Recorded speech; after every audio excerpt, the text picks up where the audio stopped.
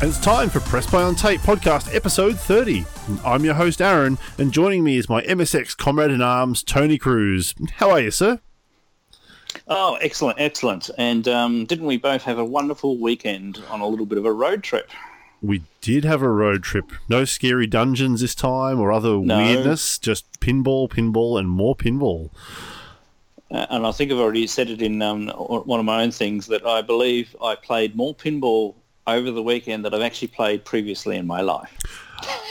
I'd believe it. Given that we had something like, in theory, it was meant to be 25 machines, but after a few sad breakdowns and other things, it was probably closer to about 21, 22, but that's still a pretty obscene number for 3 houses worth. And a nice variety from different ages too, so both old and new. Yeah, look, getting sort of actually have a bit of a look in and hands-on with some of the old electromagnetic stuff from the early 70s was interesting to look at. They're almost as, they are a unique piece of history in themselves and scare me more than working on any of the computers I've picked up because they are terrifying. Oh, and the amount of complexity in those is phenomenal. Yeah, especially when you think about it, it's not... Yeah, but... Yeah, but other than that, I digress because we could probably sit here and talk about this ad nausea for quite a fair while. So anything you picked up anything new of interest of late?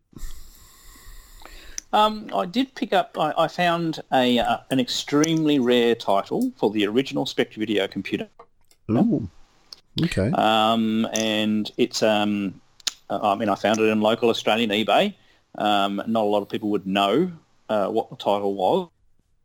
But it's an RPG made in Australia, in Victoria, called Volcano Island.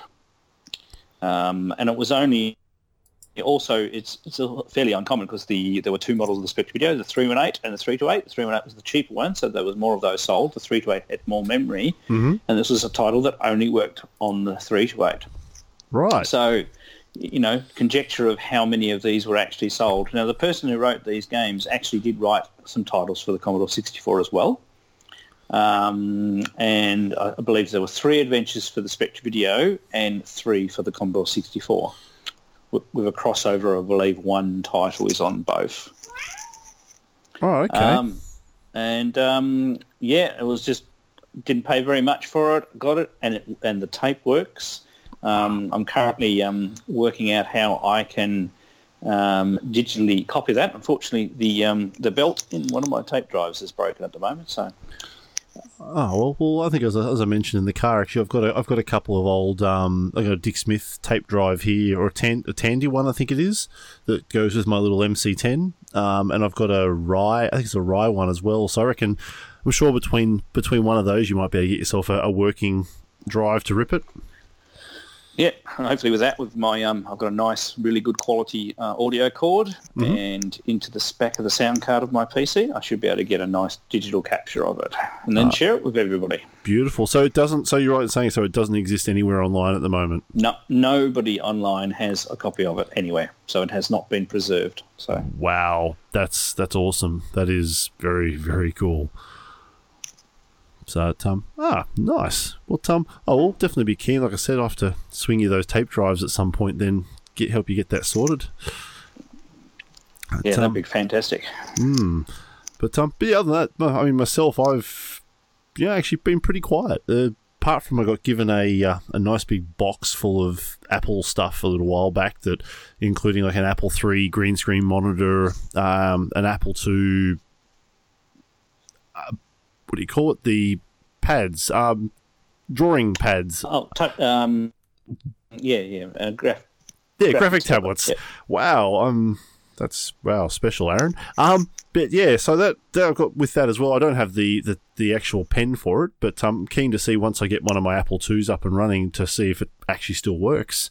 As well as a gigantic box of Commodore 64 power supplies that I don't actually know what I'm going to do with. You never know. You can never have too many. This is true, and hopefully none of them want to blow up on me. But yeah, beyond that though, I finally took the plunge and grabbed one of the Future Was 8-Bits Div MMCs for my Speckies, because I've been eyeing one off for a little while, and I'm finally got around to grabbing one, so I can actually get some SD card madness going on without having to worry about the tape adapter to the Apple iPhone Lightning to 3.5 thing and all that mess. Yeah, quite a bit of spaghetti wiring. Oh, it's crazy. And it doesn't help that Specky Tape doesn't work on iOS 11, so it'll be good to sort of not have to worry about any of that anymore. But look, digress a little bit there. I mean, it's probably lots more we could go on about. We might have to wait till we grab Damien back next episode and, really have a good catch up on what we've all been doing, because I know we've all had other stuff come up, so... Moving on there. So, look, this episode, we can actually mix it up a little bit. We're actually going to bring some Z80 to the show. Yeah, that's right. In this episode, we're going to have a chat with Keith from chibiacamus.com. Hopefully I've pronounced that correctly, about his love for Z80 machine code. And he's actually written a bullet hell shooter, originally for the Amstrad CPC, and plus he got into that so much he decided to convert it to quite a number of systems. Yeah, it was a bit interesting to sort of listen to him talk how he gets around a lot of the limitations that anyone that's ever used a CPC would know exist. So, but look, yeah, we'll definitely make sure that we've got all the links to where you can actually find Keith in the show notes. And yeah, we'll also be back after the chat to just a quick shout out and wrap up. So, but for now, sit back and enjoy. Okay, in this episode, we're joined with a special guest all the way from Japan. We have Keith from chibiacamus.com. Keith, how are you? I'm fine, thank you. Thanks for having me. Hey, look, it's great to have you along. It's rare that we actually have a guest that is involved with something other than the Commodore 64, so it is actually a very, very nice change. Most definitely from my point of view too. Yes, so Keith, those who don't know Keith, he's currently been working on a bullet hell shoot 'em up for the CPC, the MSX, the Specky, and also it's the Z9900 expansion for the MSX. That's true, but also the Enterprise 128 now, another Z80 based system that's very similar to the CPC. So it's 4 basic hardware systems, and also, as you say, the V9990 for the MSX. Yeah, that lovely expansion cartridge. Yes, it's a very, very nice bit of kit. Oh, look, it's all foreign to me. Unfortunately, it's MSX is something I've still yet to dive into, but that's hopefully not too much longer. But I digress. But look, Keith, what do I do before we get too far down to having a chat about the Z80 and all stuff like that? I guess for yourself, like, I mean, what's your background on things? I mean, you're obviously a big fan of the CPC, given that that was the first platform you led with your game on. So where did you start? Well, I mean, just to give you a brief sort of background of how I got into computers. My dad was sort of using the computers in the very early 80s when I was born 1980, and he started on the ZX81, I believe, first, which was, he bought them for use in his work. He was doing some mathematical stuff, and he was basically using it as a sort of advanced calculator, if you will, for the day. So he bought the Amstrad CPC, I guess, as a sort of follow-on to that. And, I saw this shiny box in the corner of the room that played games, and I sort of, loved it, But, I mean, although I've been into games to a great extent throughout the years on various systems, I very early on got into the programming side of it, and as sort of time has progressed, the programming has always been at least 50% of my interest in the computers. So I was programming on the Amstrad CPC back when I was about 6 or 7, and you've mentioned them before, but I was big on the Usborne books as well. They were really what brought me into the programming of the Amstrad. Okay, and very good set of books. Yeah, amazing. I mean, it's quite possible I wouldn't have got into it if it wasn't for them, or certainly if it wasn't those, it was the Amstrad Action type-ins, because I used to type those in and mess with them like crazy, and that was my programming at the age of sort of 8 and 9 and things. So that's what got me into computers. I moved on sort of through the CPC onto the Nintendo Entertainment System, obviously just as a game system, and then as my father moved on to bigger and better computers, I always got the older one. So I moved on to an XT and started with Quick Basic, and then I got a 386, and it was sort of Visual Basic for DOS back then. And, then obviously university, went to did computer science, and now I'm sort of in the IT industry sort of properly. And I mean, I'm not a sort of games programmer or anything professionally, but I do bits of all kinds of computing, and some of that does involve, small application programming or web programming and things like that. So okay. I started at a very early age as a sort of just playing around on the things, and it's ended up as my sort of profession. So obviously the CPC is very important to me, because it's almost certain to say without coming across the CPC so young, I'd probably be a mechanic or something, goodness knows what, but it wouldn't be a computer programmer. I sort of only got back into it relatively recently. All the hardware I used to own as a kid, just got chucked out as newer and more exciting things came along. But then about sort of 10 years ago, when I sort of money became more available as I sort of progressed up the career ladder and managed to buy my own home, I started being able to look at, purely recreational spending on things that was possibly a little bit frivolous. And then I started buying up the old computers that I'd owned when I was younger, or wanted to own when I was younger. And so they started just sort of sitting around. And then about 2 years ago now, I sort of thought, well, hey, I never got into assembly programming when I was a child. It was just beyond me. I didn't have the ability and I didn't have the information to do it. And I thought, well, I've got some time now, maybe I can actually sort of pick it up. And I started playing around as just this, well, there's no way I can pull this off, but it'll be something interesting. And in the end, after 6 months, I ended up with a game that actually looked pretty decent. So that's where it came from. Oh, that's quite impressive. Yeah. You're yeah. I mean, I know I have played Chibi Akuma a couple of times. I know I struggle because I don't have a decent and proper controller for the CPC that sort of supports the secondary buttons, which I know makes life a little interesting. And keyboard controls are horrible on any shooter. Well, there's two things. I mean, the game was sort of designed for a 2 or 3 button joystick on the CPC, but also it's very much based on, at least my experience of the Death Smiles game, which is where you sort of die hundreds of times, but on the Xbox you've got infinite continues, so it kind of doesn't matter. And it was that I was trying to go for. And I think a lot of people don't appreciate the game style, but I mean, personally, the idea I was sort of going for is you, as long as you keep playing, you will win this game. You will die a lot, but you will not. Yep. You will not. You're never going to see a game over screen and not be able to carry on playing. Because I mean, personally, I'm no good at shooters. I'm terrible at R-Type and things. So for me, I just wanted to create something that people could just play around and have a bit of a laugh at, and not one of these one-coin shooters where you can play the entire game through without taking a single hit if you're really good at it. But as I say, I'm fully aware that plenty of people don't like that kind of game style. But I felt when I was writing this that I was trying to bring something that really hadn't been done before on the CPC or any 8-bit really. Bring something that was a bit different, and if it wasn't really something everyone liked, well, there's plenty of other games for them that already meet those styles. Hey, look, Darren Keith, to say you're in good company here, because whoever those people are that don't like shoot 'em ups and bullet hells, then we're not interested in them. There was very much an idea when I was writing it. It was really, well, it wasn't just what can I make. It was what can I make that's going to not have too much competition. There's no point me trying to write a better game than R-Type and Gradius, because those games everyone loves those games. Can I make something that, if it's not the best game in the world, at least it's different, at least as far as the 8-bits are concerned. So that was really what I was going for.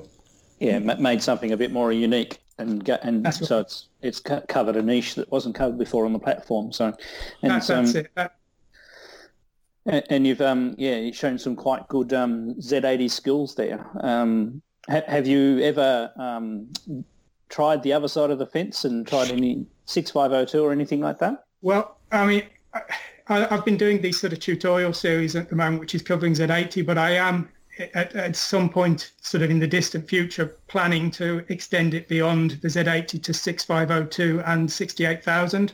So those are things that I have been looking at a very early stage. And I mean, by very early, I mean, all I've done is written a few Hello World type examples on 6502 using, is it CVM Studio, the 650, the C64 system? I've been using that, and I've written...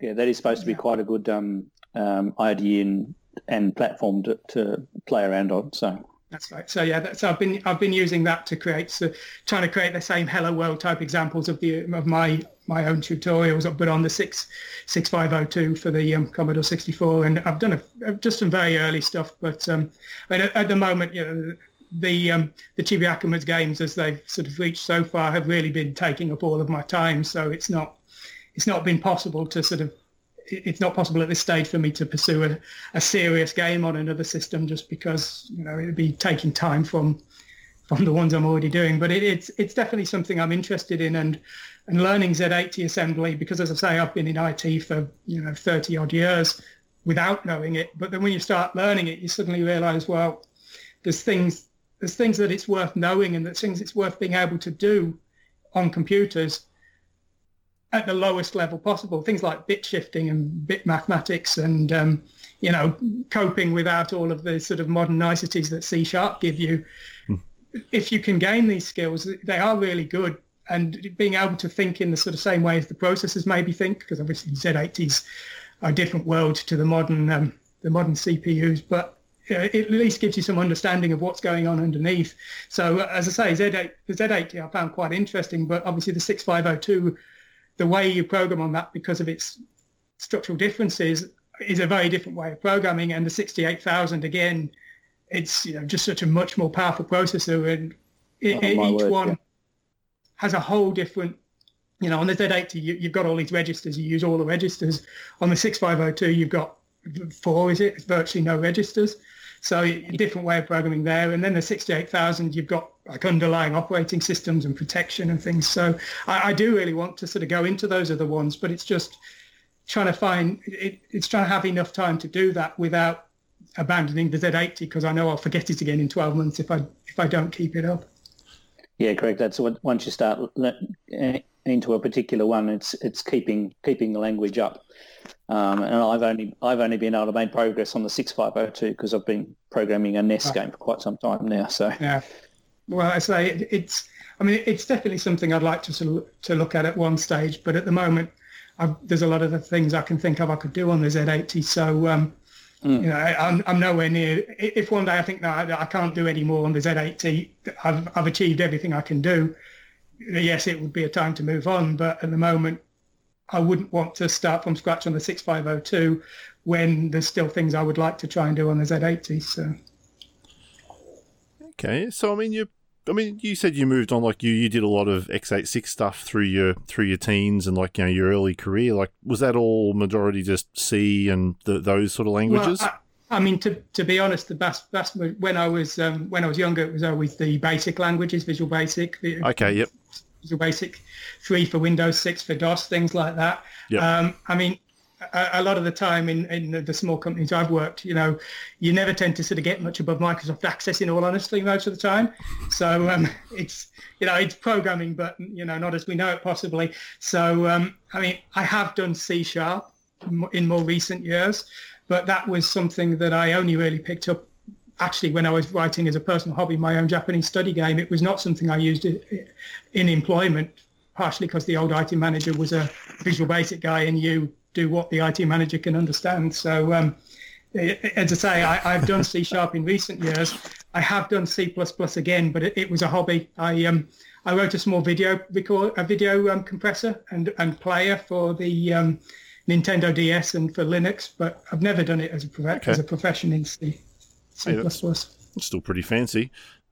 It's much better than I could ever manage, that's for sure. It's I think, as listeners probably know, like I steer away from programming because my head doesn't work that way. So you kind of have to pick your area of specialty and to some extent stick to it. I'm trying to sort of learn computer repair to repair the old 8-bits and things, but it's like, well, it's not getting in there, and I don't have time to allocate to it, and it's like, well. Do you want to be average at everything, or do you want to be good at just one thing? And I think at some point, if you can say, well, I'm good at this and I'll stick to being good at that, that's probably your best avenue, isn't it? That's it. That's definitely my forte, or my sort of area certainly is the repair and the getting hands on with the actual physical stuff. But you're right. Like there are those people out there that get to do both and are good at both, and power to them. But that ain't me. But, no, I actually just mentioned sort of Japan, and I know there's a few references to across the board. So you're actually based in Japan, aren't you? Yes, I am. I moved to Japan about 6 years ago now. Oh wow! I started learning Japanese. It's quite funny. I back long ago, I was doing these horrendous train journeys every day to get to work because I didn't drive, and so I thought I was bored all the time on these train journeys. So I thought I'll buy some books and read the books. And I thought, well, I've been playing all these Japanese games, and I was sort of watching some Japanese cartoons at the time, I think. And so I thought, well, I'll buy a book on Japanese, and in a year's time I could maybe get good at Japanese. And so 10 years later, obviously, I still wasn't any good at Japanese, but I was working for a company that had a Japanese branch, and I'd been doing some evening classes, and I thought, oh, what the heck, I'll risk it. And I asked them to consider moving me to the Japan office so I could continue learning. And I was obviously sufficiently important that they said, yes, they do that. So that's how I ended up in Japan. And very nice. I'd say I've been here for, it's quite scary when you think back, because I must have been learning Japanese for about 16 years now, but I'm still not very good at it. But oh, wow. It's just a second language thing, unfortunately. It's if you didn't learn it by 6, you're always going to be kind of clunky at it, I think is what they say. That's fair. I mean, do you know enough to play like a Final Fantasy or something like that in Japanese? I probably, it kind of depends. I tend to be okay at the PSP kind of stage, because people who don't speak Japanese don't know this, but in beginners always think the kanji's the hard thing, and it's not. The kanji makes it easier. Because once you understand it, then you know the words, even if you don't know how they're pronounced. So on the PSP, the symbols are quite big and quite clear, and so I can cope with that okay. But if you go back to the NES stage, they didn't tend to have any kanji. They didn't even tend to have hiragana. They just tended to have katakana, and so that's very hard to read. So I've got a copy of Maniac Mansion for the NES, and there's almost no chance I'll ever play that, just because I'd be tearing my hair out. But as I say, a game on the PSP or the Vita, I can cope with that reasonably well. It just takes me a little bit more time than a native speaker. So it's it's always difficult, because it tends to be when I'm playing the Japanese games, I'm not playing them because I want to play them. I'm playing them because I want to study and want to have a bit of fun in the process. Because if I want to play Final Fantasy to fully enjoy it, I'm going to go for the English version. If I want to spend 6 hours and feel like I've done something more than just play a game for 6 hours, it would be the Japanese version I'd go for. Oh, wow. So I suppose on that as well. I mean, you're over there. For a lot of us, that's the the sort of the trip a lot of us would love to make, to go and raid all the hard offs and book offs and all the Akihabara. Too late. I've been to all of them. I was going to say, I think I'm starting to see a lot more of that happening. A lot more of people fishing them out. But I mean, how is the retro scene over there? Like, because you often see all these posts from people going, oh, look at Aki and look at this place, and I've been to Osaka and found all this stuff. But what's the actual, I suppose, the non-shopping scene like? Well, I mean, it's difficult for me to judge, because when I came out here, I mean, one of the things I've noticed very obviously is I've got quite a big PC Engine collection now, and a lot of those I got from the so-called junk section of the hard off, which is where you'll pay 300 yen, which is about $1 US, $2 US, something like that, and you would get a cartridge for the PC Engine, and in some cases a fairly decent one. I think I got what's the pinball game? Devil's Crush. I got a copy of that for about I got a copy of that for about 500 yen in the junk section, and it works fine. But those have all long gone, because obviously the price has escalated over the years, and I got old Game Boys and things that work fine in the junk section, but those are all gone now. And now if you go to the junk section, it tends to be PS2s and PlayStation 1s, and there's just mountains of them that no one wants. So you've seen a progression to what I arguably would no longer count to be retro that I'm interested in. You can just buy mountains of Xbox 360 games for no money at all, because no one wants the things, but you are going to struggle to go there and buy Famicom games anymore that are cheap. Now, there is a lot of stuff goes on Yahoo Auctions, which isn't something I've sort of used so far, because it's basically like the kind of eBay thing. Yeah. And for a non-native, unfortunately, while my Japanese reading is fairly decent, I can read fairly technical stuff, I cannot read at a native level. So I'm always cautious on the eBay types in the UK. Well, my chances of picking out the scams on a Japanese eBay are not going to look particularly good.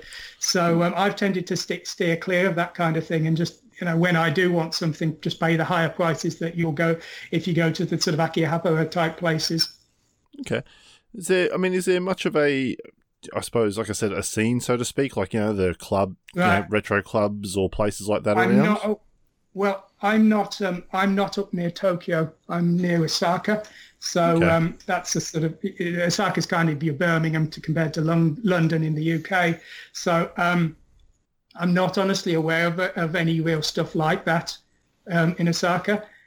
We have an Akihabara type place called Nipponbashi, but I believe compared to Akihabara, it's probably many, many times smaller. And I've seen things like MSX meetups in Tokyo. Well, they, to my knowledge, don't happen anywhere in Osaka. So there isn't really that. There doesn't seem to be that kind of retro gaming community in the area I am. But I say maybe there is, and I just don't know about it. Nah, that's fair. Oh, look, it definitely is on the cards one day. That's for sure. Well, I would say there's certainly plenty of stuff to pick up. I've been trying to collect all of you can get a lot of sort of second-hand MSXs that are sold online, and they're sold as faulty, but often by faulty they just mean we haven't tried to clean it. It's Yeah.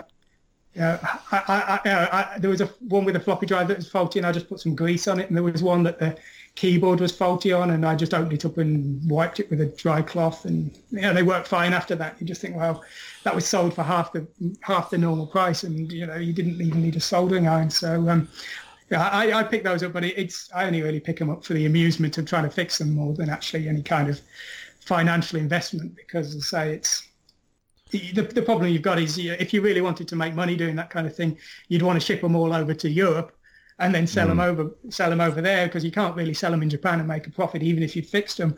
So as I say, it's I'm sure there's money to be made by someone enthusiastic and entrepreneurial who was willing to haul everything over to Europe and sell them on eBay. But my enthusiasm ends once I've got them working, to be honest. Yeah, and they're not light machines either, so... Exactly. That's if you were going to ship anything, it'd be Game Boy cartridges, wouldn't it? Yeah. Or PC Engine, because they're... PC Engine, definitely, yeah. Look, so you've mentioned obviously a love for the PC Engine, and I'm guessing given the decision to make Chibi Akima a bullet hell would probably suggest that you're a bit of a shooter fan. Well, I'd say that the bullet hell thing came from the Xbox 360 game Death Smiles. I got a PC Engine. The PC Engine, the interest in that came from basically when I came to Japan. I'd heard of it, but I thought it was some terrible failed thing that had 3 games. And when I came to Japan, and I'm like, well, there's all these games I've never heard of and all these cards for this machine I don't know anything about. And I think the first one I got was it was in the junk section because they couldn't find a power supply for it. So I bought that for about $2 or something silly with a pile of games. And it worked fine, as they usually do. So I got that, and then I just started buying one or 2 games a week. And, a few years later, I got quite a lot of them, So, but, a lot of the systems I kind of find interesting are the ones that, growing up in the UK, I never really came across that probably deserved more interest than they got, because I'd never heard of an MSX. The Enterprise, the one I've just started playing with, I'd never even heard of that, even though it's apparently made in the UK. But and then these are systems, especially the PC Engine. These are good, solid systems that just no one ever seemed to mention or hear of or sell. Or, they were just completely unknown, and it wasn't for a justifiable reason. Yeah, they got lost in the soup of so many systems being released, I suppose, and there are so many. That's why I like a lot of the systems, and I've got a collection of Z80 machines that use the TMS processor that the MSX and lots of other machines use, and there are just so many different machines produced from not just the UK and Europe, but also Japan, and they're quite an interesting part of the computer world back then. Well, definitely. The MSX, I'd literally never heard of that in the UK. I think it was sold, but it was just something that, you knew people who had Spectrums and Commodores and CPCs, but you never heard of anyone with an MSX. You never heard of anyone wanting one. It was just an unknown system. So that when I found out it was kind of the primary system in Japan, it was quite a shock. So that was part of what encouraged me to try and port my game to it. And I am hoping to get a Japanese release of the game, a Japanage language release, just for a bit of a laugh. So. Oh, hey, that's cool. That's very cool. Yeah. So, well, I suppose on the topic of Chibi Akamas, I mean, you mentioned Death Smile being, I suppose, the inspiration. That's sort of what made you decide to go that path. I mean, was that the predominant inspiration, or are there other games in that genre that you've always enjoyed? Well, I mean, my sort of decision for making the game was a bit backwards. I'd spent like an entire weekend reading Amstrad Action magazines on Archive.org, and I sort of, you get these sort of crazy ideas, and I thought, I could write the assembly game. I never wrote. I could write an assembly game, but I had no idea what game to make, and I was kind of trying to brainstorm good ideas, and I couldn't come up with any. So I ended up thinking, well, instead of thinking what kind of game to make, what do you actually want to do? And what I really liked, that I'd never really felt I'd had a chance to do, and really didn't see enough of other people doing, was the trick of switching the colours mid-screen so that you got lots of colours on screen at the same time. But this is a sort of raster effect, so it only works horizontally. And so I'm like, well, you need like a horizontal shooter then. That's what's going to work well with this effect. But then the other problem the CPC has, it's got no hardware sprites. And it's like, well, what can you do that's going to really take advantage of a system with no hardware sprites that's going to be a bit different? And you think, well, the bullet hell shooters, they've only been around for 10 years, way after the CPC was around. And they're all the bullets can be tiny dots. So you can really avoid all the limitations of the CPC.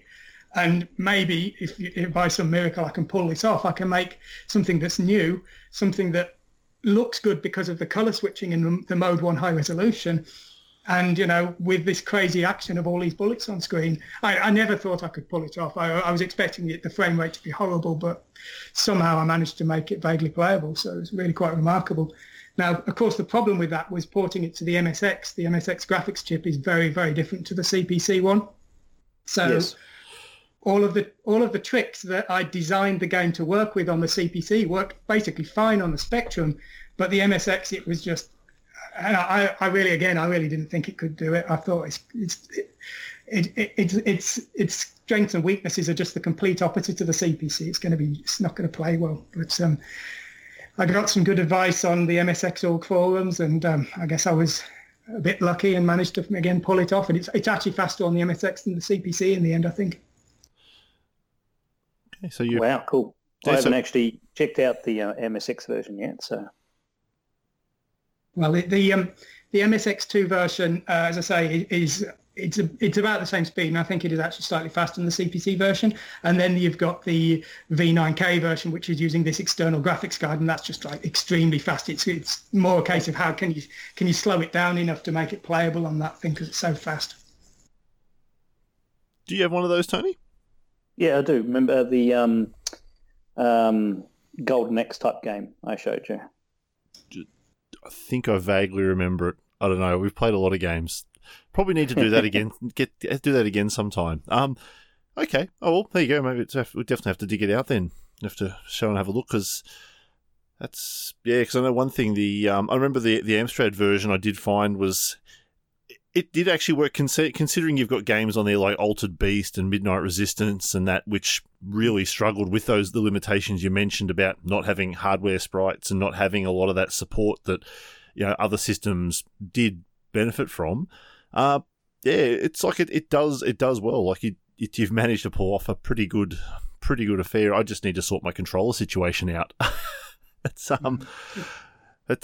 you mentioned like with the working with the TMS chips, like in the different graphics chip in the MSX, is like was there anything specific you found that like you had to do differently to make it behave, or only everything. Now, on the Amstrad CPC, the display is literally a 16K chunk of memory. So if you change a byte in memory, it appears on the screen in that exact same state. And the ZX Spectrum, while the screen is a different shape and the colors work differently, you still plot a pixel, you plot a byte to a memory area of memory, and that byte appears on the screen. Now, on the MSX, that's not really true. The hardware is the graphics chip is a separate device that's attached to the processor, kind of like a floppy disk drive. And you have to tell it what you want it to do. And you can tell it, well, put this byte at this memory location in screen. But you can't do that for every pixel on the screen like you can on the CPC. So what you have to do is you have to sort of, in the graphics mode I used, which is the an MSX2 only graphics mode, because it is different on the other modes. But what you have to do on the screen mode I used, the 16 color one, is you have to tell it, well, this area of the screen, fill it this color, or this area of the screen, copy it to this area of the screen, which is a completely different way of working with things. And so I had to rewrite all of my sprite routines because the way that works from the Spectrum and the CPC just doesn't work on the MSX. And I had to rebuild the sprite data, and I did that by writing a C# sprite editor that automatically converts the files, and that's how I was able to reduce the amount of time it took to convert to the Spectrum and the MSX. But the one thing that is quite interesting is, although the CPC to the MSX is very different, the MSX to the V990, the external graphics card, in the way I used it, was almost no work at all.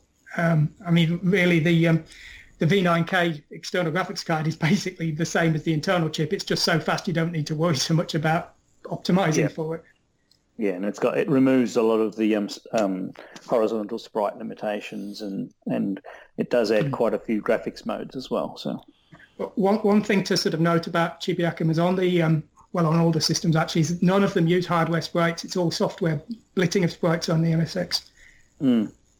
Because one of the sort of curious limitations of the MSX, the basic MSX2 graphics card, is I believe if you turn hardware sprites on, you immediately lose about a third of the speed of the processor, of the graphics processor, and it's kind of like, well, for that trade-off on a game that really was going to struggle to use the sprites anyway, it didn't make sense. So it's all software sprites being of areas of screen being copied that are invisible, because the screen's actually 4 times the height of what you see, and so it copies these soft sprites and blits them onto the visible screen.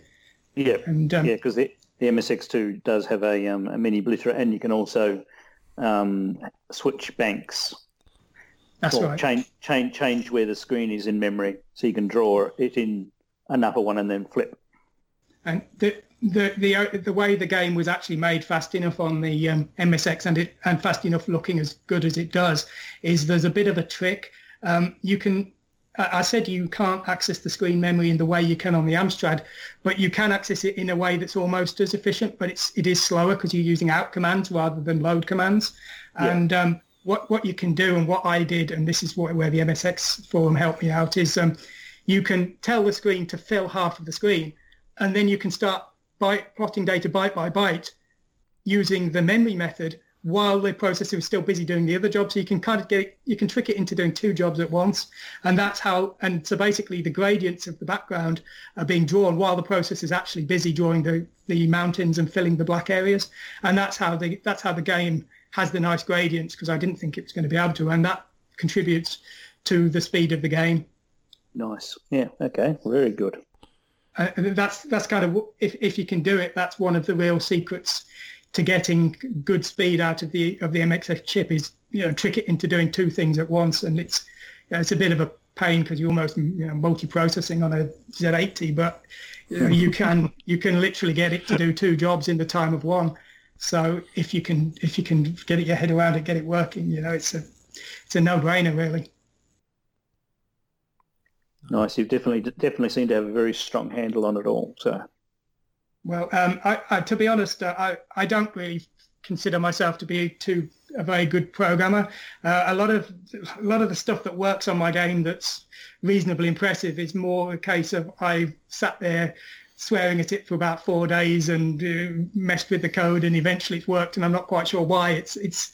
I don't have the best of analytical mind, and I don't have a great memory for these things, and a lot of it's come down to more perseverance and just not really caring if I fail at it more than actually. I think there's some guys out there that can like code these things on bits of paper and things, but for me, there's a lot of trial and error involved, and just keeping the bits that work and abandoning the bits that never actually seem to produce any results. But yeah, well, at the end of the day, it's results that count too. So don't forget that. No, of course. I was going to say, I think you've just described 90% of how most people have programmed games or things over the years, that you can't all be John Carmack or people like that. I think that's probably true. But one thing I do tend to feel is that maybe people don't realise that's true. I'll just give you an example. The original CPC game was 99% done, and I was still considering not releasing it because I was worried it was going to be, people weren't going to consider it good enough. And I suspect there's probably a lot of people out there who would like to try to code but don't think that they can produce anything that's good enough for them to be worth trying, or give up early just because all they can create is a simple character art racing game or something. And I think if those people can give it a go and not be too concerned if their games if their games aren't that good or aren't the best things in the world, well, that shouldn't be something that stops people having a try, and shouldn't be something that makes people feel bad about their achievements, because anything you've achieved today that you couldn't achieve yesterday, that's something you should be proud of, really. Yeah, this is fair and valid. Yeah, very, very, very valid. And a lot of people, and I know a lot of programmers do suffer from that they are their own worst critic, and they stop themselves from doing so. And possibly it's the beginner coders as well. Just try and have a go, and if all you can do is basic, then do basic. There's nothing wrong with it. There's no shame in it, and there's plenty of great and interesting things that people can create with very simple programming tools like BASIC or the development kits. But okay, I'm sure there's lots of interesting things that can come from that. Well, this is true. So, with your work with the CPC, what development tools have you used to build the game so far? Well, the main one I use is WinApe. I use WinApe for all my assembly, even the MSX and the Spectrum versions. So the game code is it's a cross compile, but basically the MSX version is about 80% of the code is the same as the CPC version, just the graphics modules are different. Mm-hmm. And so the game is assembled in WinApe. I use Arcus Tracker for the music. The sprites, I use my own package for the finishing work, and I draw them in Krita. So it's really, WinApe is sort of the glue that allowed me to make the game. Arcus Tracker is a superb program, and I dread to think what my game would sound like without it. But without WinApe, I couldn't have got any progress in assembly language because I just didn't know where to start and didn't know how to debug. Nowadays, I can cope with the more limited debugging options on things like Fuse, and I've been doing some Game Boy assembly in VASM, and I don't need a debugger anymore and things in some cases.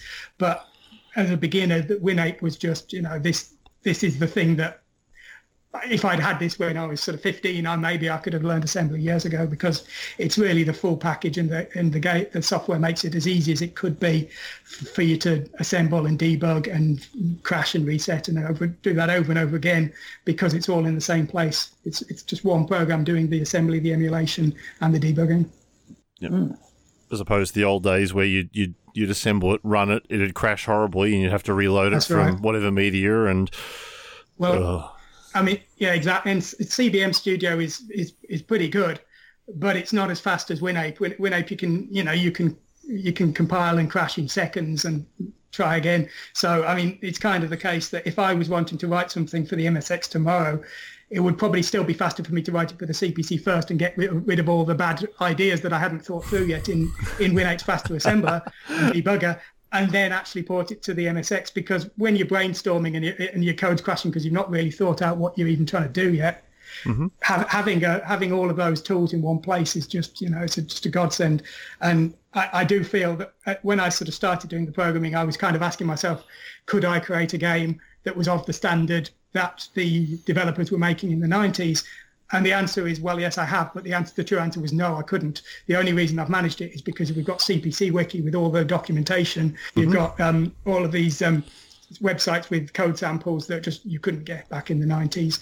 And you've got this WinApe assembler debugger running on a super fast PC that, can compile in a blink of the eye and can crash and reset in another blink. So, if I'd have done it the way the code masters say they did it in their book, I want to, and an 8086 with a cable plug into a Spectrum or whatever it was, I couldn't have done it.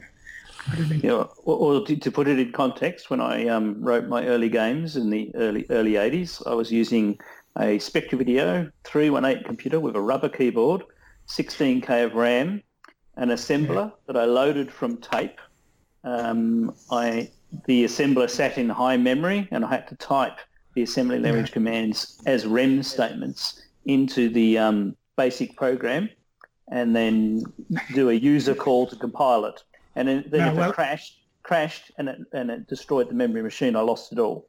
No, I did. No, if I'd have been programming on that, then I'd have probably got nowhere past Pong and Light Cycle. I just couldn't have done it. But as I say, I've read in the Codemasters book, they were writing bits of code on paper and then typing them in, and it's just like, no, I'm sorry, I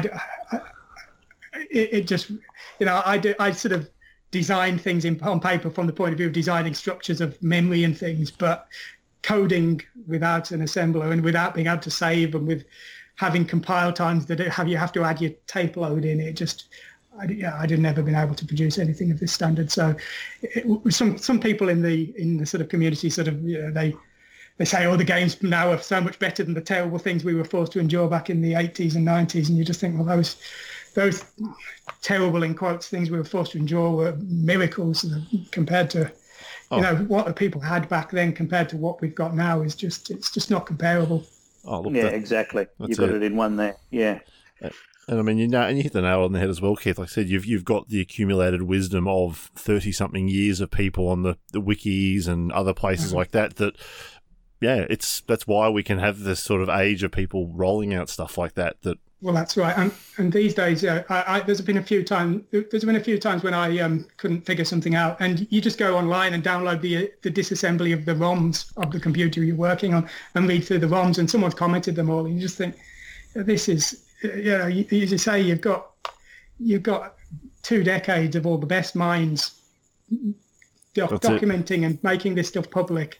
And, in the case of the Amstrad, they've even the owners are open sourced all the ROM files, so anyone can download the ROM files. And none of this, back in the day, you'd have had to scour the libraries for the assembly language book, which you wouldn't have found, and then that would have been the end of your assembly career. So. Especially in Australia, because the CPC and the Specky weren't the biggest things here. It's interesting though, because a lot of the CPC stuff I've seen, like since getting a 6128 a few years ago and sort of diving into some of the more modern games, like it's almost night and day. Like the stuff people are rolling out, I've seen demos that are graphically on par with some Amiga stuff, and modern games that run a significant amount faster than what similar sort of titles did back then. So it's I think part of the reason for that, I mean, certainly from my point of view, is if I was trying to write a commercial game in the 90s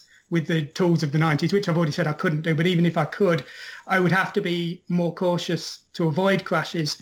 Whereas now that, I don't have to worry about my game failing in the market because there's bugs in it or it's not compatible with some obscure machine, I can really push everything to the limit. And if I find I've ever pushed it and the machine crashed, it's just a few seconds of recompile away. So you can really, take all of the risks you need to. I know that Amstrad aren't going to release a new system with an incompatible firmware, so I don't use the firmware. You can really just, you can take every chance and push everything you feel you can do without any of those concerns. You're never going to have to worry about Amstrad releasing a more advanced Plus model and completely ruining all of your optimizations, because it's never going to happen anymore. I don't know. Alan Sugar likes money, and with the Atari VCS and all these other minis and remakes, maybe he will go back there. I think everyone would love it if he did, but as I say, it wouldn't. The onus wouldn't be on me to maintain compatibility. Whereas if I was working for a publishing house in the 90s, they would be very worried about what was bad, what machine could come out round the corner, what cost down version might have incompatibilities if I was really optimizing the code to the point of near destruction, which is of course what especially the demo coders, they're just pushing everything to the limit, and maybe it doesn't run on half the machines out there. So I suppose you mentioned sort of obviously your plans to look at other platforms and stuff. I mean, are we going to possibly see a Game Boy version, seeing as there's a Z80 in that as well? Now, the Game Boy isn't technically a Z80. It's a processor. It's a processor that has some features of the Z80, but there's a lot of features missing. So I'm planning to cover it. I'm planning to cover it in my 8-bit tutorials to some extent, but you can't even compile. Well, you can't realistically compile with WinApe to the Game Boy because the code won't run. Some of the commands are different, and loads of them are missing. So if you write a very, very limited version of the code, if you write your code with a very limited set of commands, it will compile on both systems. But to take a game that is basically pushed to the absolute limit, as Chibi-Akuma is, to my ability at least, on the CPC, a port to even the Master System where that isn't a problem, because it is a true Z80 in the Master System, it's just not viable. The game requires basically a minimum of 64K, and there's a lot of self-modifying code that wouldn't work if it was pushed to ROM, and there's compression on the files, and it needs to uncompress to memory. So a system like the Game Boy with, I think it's got 8K of RAM, or the Master System with 16K, even if the graphics hardware was able to do what I was doing, and it's arguable it isn't on either system, it's not realistically going to happen. But what I'm kind of thinking of doing is maybe, as I say, these tutorials, I'm thinking of writing some very simple games, like the kind of Tron level of game, very simple arcade games, and then writing some of those that work on all the systems. But Chibi-Akuma's it's at the stage, I can't even get it to work on the Sam Coupe in a credible amount of time. Not because the Sam Coupe is less powerful, but just because there's different way, the way the memory is structured works differently because of the screen. The screen's so big on the Sam Coupe, it's 24K, so it uses 2 banks. And that's such a big limitation that it would be a major rewrite of the same size as the MSX version to get it working on that system. So for what I've done so far, it's not going to go any further. Maybe future games will come out on the Sam Coupe because they'll be designed from the ground up. But if I was going to write a game that would work on all of on the Master System and the Game Gear, or on the Game Boy as well, I would have to design from the ground up with the limitations of those systems in mind, and that would mean that the end result on the Amstrad CPC would be less impressive because I had sort of inbuilt those limitations into the code. And so that's not something I'm planning to do at the moment. I'm sort of aiming for the CPC to be the kind of base mark system because, as I say, I'm using the WinApe assembler, and then if it can be ported to anything else, all the better. But at the moment, the Master System and certainly not the Game Boy, they're not things I would be looking at. Okay. Cool. So I'd love to look at these systems like one day. It's just you've only got so many hours in the day, and you've got to. That's it. You got to focus on what you can do.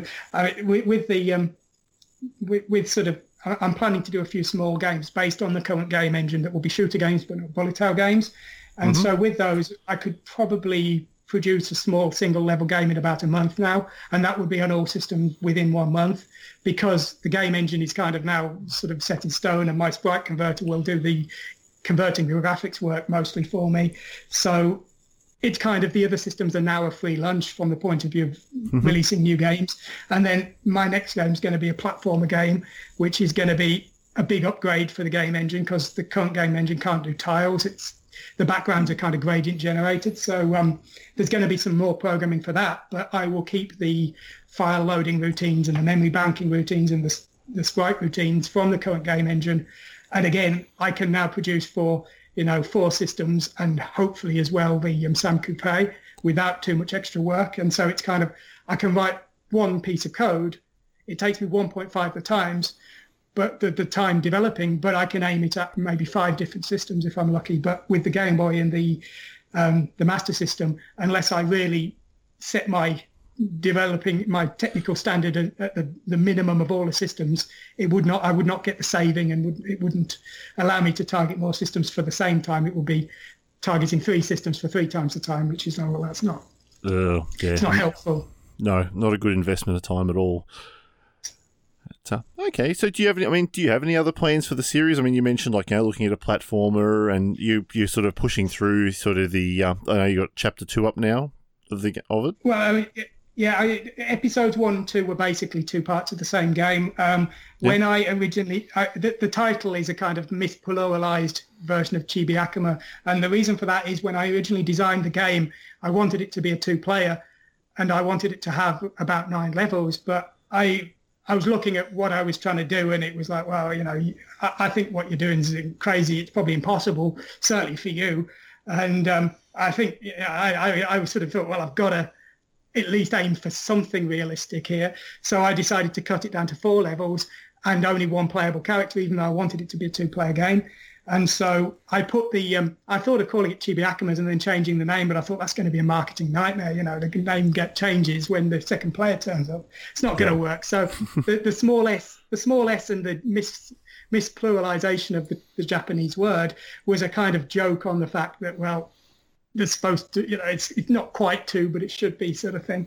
And then the second character came in, and episode 2 was a bit like the Wolfenstein thing, where you had the 6 episodes and each part was part of the same game. So episode 2 was the other half of the game that I hadn't finished at first, and I was too scared to try and put the 2-player support in.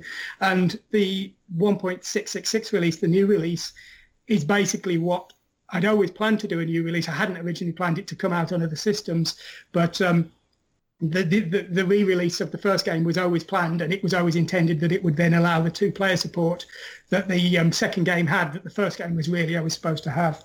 So the next game will be a completely different game, but it will use some of the same characters. And it's kind of, it's always, how long can I keep the motivation going and to keep this sort of crazy work schedule going? Because I can think of, 3 or 4 successor games of each of which would be a different style and would maybe try and bring in some of the other characters if the series is popular. Because, no point thinking of new characters if the ones you've already got have more sort of scope in them and are reasonably well thought out. So I say I have ideas for the future of the series, but, if the characters don't inspire people to follow the series, then I'll move on and do something else. It's not...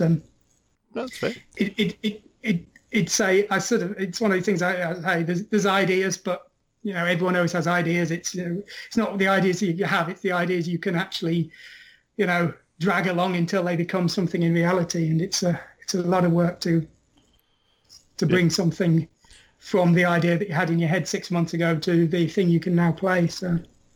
Okay. Yeah. So I suppose, and actually, it brings up a valid point. So I mean, you say if people aren't interested or don't know, so where can they find you? So where can someone go and find Chibi Akumas and or get in touch with you if they want to chat? Well, I'm hoping you can just Google it, because I do own chibiakumas.com, and I was even lucky enough to get chibiakuma.com, which I was sure would be gone, but it wasn't. So you can just go to my website, and if you Google Chibi Akumas or Chibi Akuma, it should come up. But I tend to lurk around Twitter a bit. If people want to really know all the dirty secrets, they can back me on Patreon. Anyone who backs me for $1 will get a weekly update of how horribly angry I am at the state of the game or whatever's going on that week. Yep. But as I say, I don't generally like talking about games that I'm working on that I'm not happy with. I tend to wait until they're pretty much finished and I can show them in all their glory. But it was kind of a quid pro quo for the Patreons that, well, if you really want to know, if you're willing to give me the $1, then I will tell you all of the horrible secrets of the fact it took me 2 weeks to get the RLE decompressor working properly because my maths is so terrible, and whatever's going on this week and next week, which, as I say, various programming projects going on, but sometimes they don't produce results, and it's just very embarrassing sometimes. Yeah, that's fine. That's fair. Look, I'll make sure though the links are all in the show notes for everyone listening as well. If you missed it. So we'll make sure you get all your the bits and pieces of where to find you. So I should point out as well that the game will be for sale on Polyplay. It's on sale now for pre-order, and the game's expected to come out in about 2 months. So if people want to buy the physical release, then they're welcome to do so. And I'll be releasing the game for download for free, and it will be open source as well shortly afterwards. So that's good. Yeah. If people want to play the game for free, then go ahead. And I totally encourage people to download the game and just if they want to have a bit of a play and change it and re-release it as their own version, I totally endorse that as well. That's how I've learned to program over the years. So nothing would make me happier than people making their own unofficial versions, and the sprite editing things will all be available as well. And at some point in my tutorials, I'm kind of hoping to get to teaching people how to modify the game and make their own levels for it. Oh, cool. Hey, that's very fancy. Gee, Tony, you might actually have to sit me down and actually show me how to use a bit of assembly sometime then. Yeah, between the two of you, between the two of you, you can drag me. Who am I kidding? But yeah, you never know. Stranger things have happened. It's not as hard as everyone says. I mean, it's kind of so simple. The problem with it is it's so simple. You have to do everything yourself. But there's so little to it. There's very little to go wrong. It's the only programming language you'll ever see where every command fits from one sheet of A4. Back in the Visual Basic for DOS days, you had a huge manual, and you were glad to have it because back when C# came out, the manual was online. But with assembly, you've got a couple of hundred commands, and that's your lot. And it becomes, well, okay, this is what I've got. What can I make with it? And honestly, it's not as hard as you think. Getting pixels onto the screen, you can do it from BASIC with poke commands for the Spectrum and the Amstrad. It's not something people should be scared of, and just have a go and just be proud of whatever you achieve. It's true. It's a great, that's a great fair. thing. Awesome. So, Keith, look, any shout outs or anyone you want to? Well, yeah. I'd like to sort of say thanks a lot to the user CPC Forever, who does the CPC Classic Gaming and Demos website on Facebook. He's been doing an 8-bit annual, and he's done a lot to help me out with promotion over the years, which, as I say, I mean, for me, it's just keeping the motivation up to keep working on these games is really the challenge more than the technical one. So he's done more than anyone so far. And then just a thank you to 3 users who are helping me with the international version. There's a Japanese gentleman who goes by the name NI, KRT17, who's hopefully helping me with a Russian version, and a Spanish gentleman whose name I'll probably terribly pronounce, Graduate Diaz, who is helping with a Spanish version. So hoping to spread the game out to all of the areas of the world, maybe. Oh, wow. That's cool. No, that is very cool. It's like you said, community. Community is what makes it great, and it's despite all the horrible stuff you hear at times, and I know what we're talking about offline about, the chaff that you occasionally get on places like Twitter and that, but the community exists, and it's that sort of stuff that makes it all worthwhile. Yeah, as I say, it's the motivation. Yeah, and as I say, we're just so blessed these days with the free resources, both information and software, things like Arcus Tracker and CP and WinApe that are free pieces of software like that you would have struggled. Well, you couldn't have bought back in the day. So, I mean, all these things are just contributing so much to the standard of games that people can make for no money now. It's just we're just so lucky. It is. No, we are definitely in a blessed age. That's for sure. So. Awesome, Keith. Look, we do appreciate your time. It's been fantastic having you on. It's been a pleasure. Thanks a lot. Yeah, no, look, and I definitely encourage anyone listening to go check out Chibiakimas and have a crack at it, because it's and obviously any feedback you can find you on Twitter is where you tend to hang out a lot.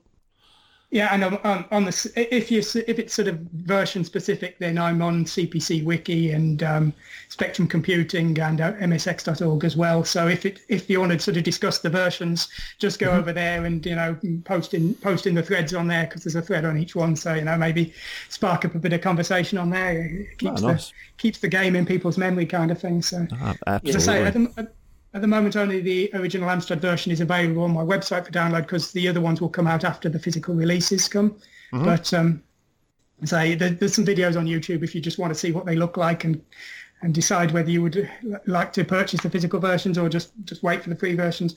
And anyone who backs me on Patreon gets all of the versions as whatever state they're currently in. They're all final except for the Enterprise version, which is kind of release candidate, shall we say. It's hopefully finished, but it might not, because the Enterprise is a system I'm very new to. I don't think I've ever actually even heard of it. So, yeah. Neither had I. It's very similar to an Amstrad CPC. It only took me 2 weeks to convert the game, so it was unbelievable. Very, very similar. Cool. All right. Wish I'll have to check it out. So awesome, Keith. Well, as I said again, thank you very much for your time. It's been a pleasure, and if we'll talk again soon. Thanks for inviting me. Yep, nice having you on. Wow, that was a great talk with Keith, and he really is into his Z80 and trying to bring his skills to as many platforms as possible. Something like the Enterprise, which is a system you really don't hear a lot about, and he's having it going, converting his game to that now. Yeah. Well, considering I'd never even heard of it before now. It's interesting to see that it's just getting a bit of love across the board. And I certainly know that when my eventually get myself my MSX2 and the flash card arrives, I'm gonna be keen to have a look at how it runs on there as well. But it's well worth going to check out though if you are interested in what he sort of had to say about Chibi Ackermans, or even want to have a look at his Z80 ASM tutorials. He's got them all on his website, which is chibiackermans.com, which is CHIBIAKUMAS.com. It'll be in the show notes as well if you want to check it out. He's got links to his YouTube channel as well, where he has all his tutorials, much like Tony's Let's Make a Retro Game stuff, if you've ever checked those out. And if you haven't, you should. So, Tony, I suppose in closing, any shout-outs from yourself? Yeah, I've got a couple. I'd like to give a shout-out to a good mate, a long-time YouTube friend named Retro Gamer VX. He has quite an extensive old computer collection, and he likes his older stuff. He's recently moved houses, and so he's slowly resetting up his lab, as he likes to call it. And somebody has donated him quite a nice 3D printer. So he's been printing a few interesting things, but also he's been looking at older PCs and getting them running as well. So quite a lot of interesting stuff there for if you want to go and check him out. Cool. I'll have to throw that in the show notes as well for anyone that might be interested. And actually, on that note, the old MS-DOS stuff, like, do you reckon we need to have a chat about it one day? I reckon that could actually be a very good topic. It's a very, the PCs go back a long way as well and overlap with our other favourites, and are quite often forgotten, both from a collection point of view and, what things came from the platform. So just like Retro Gamer VX, he's getting and restoring old systems and getting them working as they were. Oh, well. Well, if anyone's listening and you reckon that'd be a good thing, hit us up on Twitter or Facebook and let us know if you reckon that'd be a good topic for us to cover. But, so I'll let you keep going, Tony. Who else did you have to shout out? Another Australian dude, Rob Caporetto. We've mentioned him before on the show. He's been down and out with his Atari 8-bit stuff lately. I saw a post the other day that he's finally got his a new Atari 8-bit up and running, so he's back into his Atari, which is definitely one of my favourites. Yep. And again, anyone that hasn't had a watch of some of Rob's Let's Plays, like he is very good and thorough at what he does, so big fan. You got any shout-outs, Aaron? So, look, first up, obviously, Keith for his time. It was great having you on, mate, and you're definitely always welcome back on in the future. I'd also just want a quick shout out to Jay Aldred for the Glensia keys that we gave away last month. If anyone missed out on our chat with Jay about the upcoming Glensia sequel, check out episode 29 it's a quite cracking chat. Also want to have a quick thanks to Jared from Retro Revolutions. Now for those who don't know, he's a Kiwi-based hardware hacker type that he's been building a whole lot of different consoleized computers or systems. So he's actually working on a consoleized Atari Lynx for me. Now I'll going to share the video a bit later on, and given that it was the brainchild of RJ Michael and Dave Needle, I am going to totally claim this as vintage computers of sorts, so fight me if you don't agree. Also, quick shouts to the PPOT hardware guy. You know who you are, and he's been keeping all the arcade balls warm and safe, so we love your work, dude. And also, too, some of our fellow shows, so Retro Domination Crew, they're back on the air. If you haven't already heard them, they've had a few good episodes recently, so you can always hit them up at retrodomination.com, as well as Daz and Tagster over on the Arcade Perfect podcast, where the guys go into some pretty robust discussions on arcade ports and find out which is the best and the worst of the lot. And lastly, but not least, is JCVD. We hope you're feeling better, dude, and we hope to have you back soon. Yeah, it'd be good to see you back, Damo.